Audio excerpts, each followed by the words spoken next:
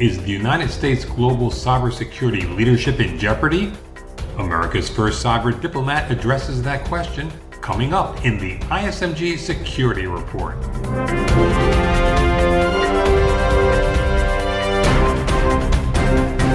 Hello, I'm Eric Chabrow.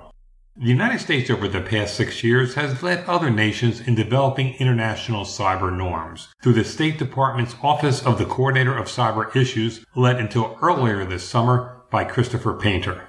Painter resigned as the department's first and only coordinator of cyber issues as Secretary of State Rex Tillerson unveiled plans to streamline the department by closing Painter's office, along with dozens of other offices of coordinators, special envoys, and ambassadors. The Office of the Coordinator of Cyber Issues will be folded into the department's Bureau of Economic Affairs, a move that Painter says could hinder America's global cyber leadership because of the Bureau's primary focus on economic, not cyber matters.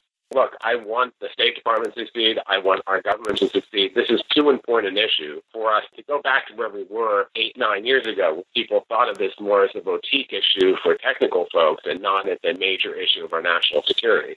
Things like the executive order that are out there and what comes out of the executive order will help. President Donald Trump last May signed a cybersecurity executive order. But the threats are increasing. Yes, we need DHS to play their role strongly. We need DOJ. We need DOD to play a strong role. But there's an important role for the diplomatic aspect in reaching out and working with partners, particularly as we think about deterrence, how we go after these threats. So, yes, the U.S. absolutely has to be in a leadership role. The U.S. has been in a leadership role. Our partners look to us to be in a leadership role. Our adversaries would be very quick to fill the gap if we were not out there and pushing a very important strategic agenda.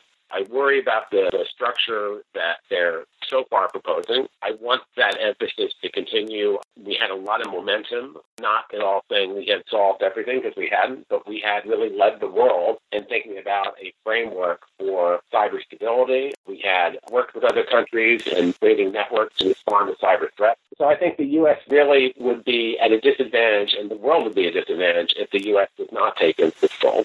As a federal employee, Painter has been involved in one aspect or another of cybersecurity and cybercrime for the better part of 3 decades. In the mid-1990s, as an assistant U.S. attorney, Painter successfully prosecuted hacker Kevin Mitnick. Painter served for many years as the principal deputy chief of the Justice Department's Computer Crime and Intellectual Property Section and as deputy assistant director of the FBI Cyber Division. Before being tapped as the State Department Cyber Issues Coordinator, Painter spent 2 years in the White House as Senior Director for Cybersecurity, including a stint as Acting Cybersecurity Coordinator. Painter's State Department gig proved to be a popular concept.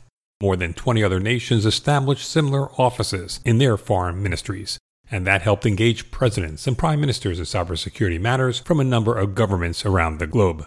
Painter says leading the State Department's cyber diplomacy as well as elevating cyber as a whole new area of foreign policy are among his proudest professional accomplishments. I think that was a real sea change. That ability to be innovative and to create that new field is really important. And my most fervent goal now is we don't drop the ball. We have built good momentum. We have a lot to do. There are a lot of challenges ahead. This is not easy stuff. All of us really want us to be more secure and find ways to do that and to be effective.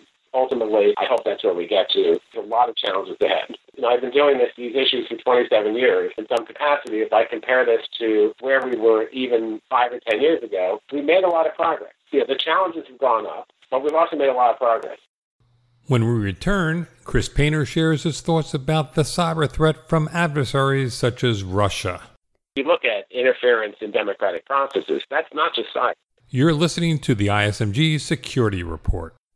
ISMG's Fraud and Breach Prevention Summit Toronto, taking place on September 12th and 13th at the Delta Hotel, will feature Art Coviello, former CEO RSA Security, as the keynote speaker. This plus other subject matter experts from Visa, CA Technologies, Carnegie Mellon, and more will discuss key information security topics.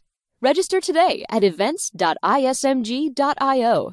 Welcome back. A fact about contemporary diplomacy, you can't separate out cyber. Is an important component, but one that plays a critical role in nations dealing with other nations. A case in point, Russia's interference with the U.S. electoral process. Here's Chris Painter.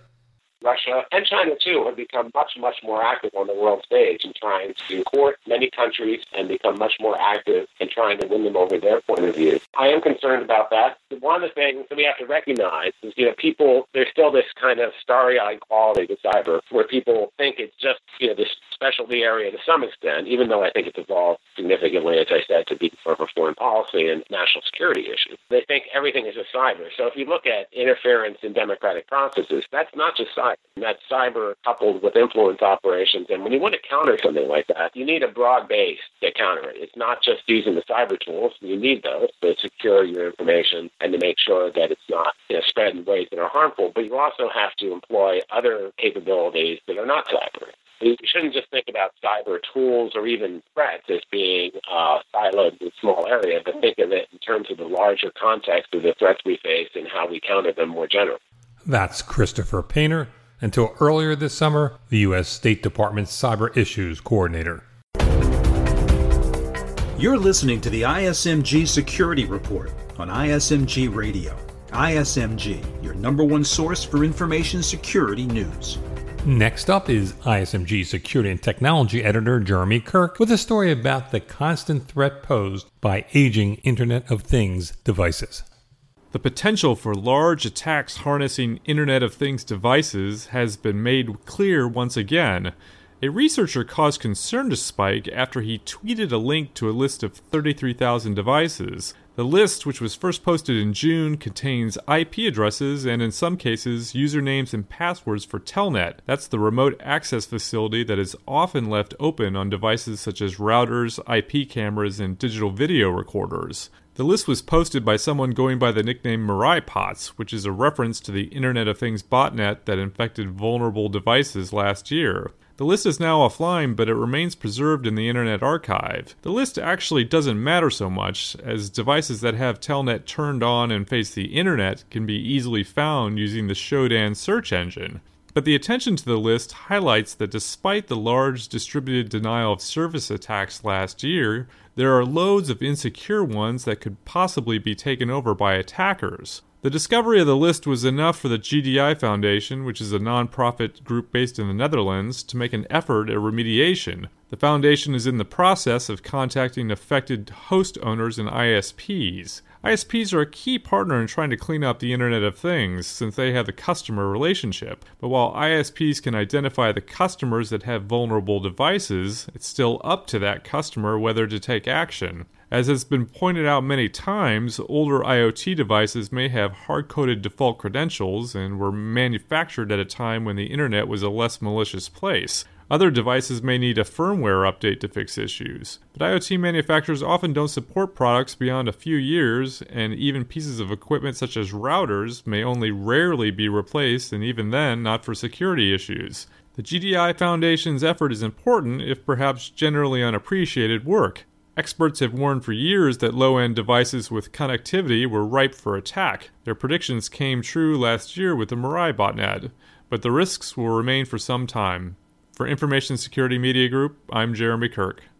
Finally, today is a humbling experience for all of us. Equifax will not be defined by this incident, but rather by how we respond. That's Rick Smith, Chief Executive of Equifax, one of the 3 largest American credit reporting agencies. Smith appeared in a video posted on the Equifax website shortly after the company revealed on Thursday that a web application flaw last spring exposed 143 million customer records to hackers.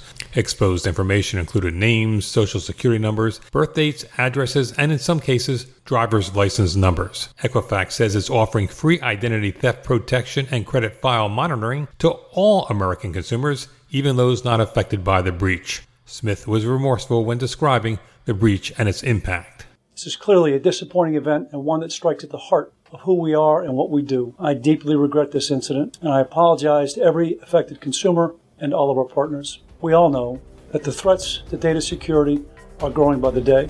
And while we've made significant investments in cybersecurity, we have more to do, and we will.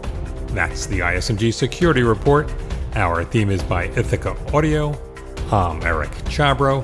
Catch you next time.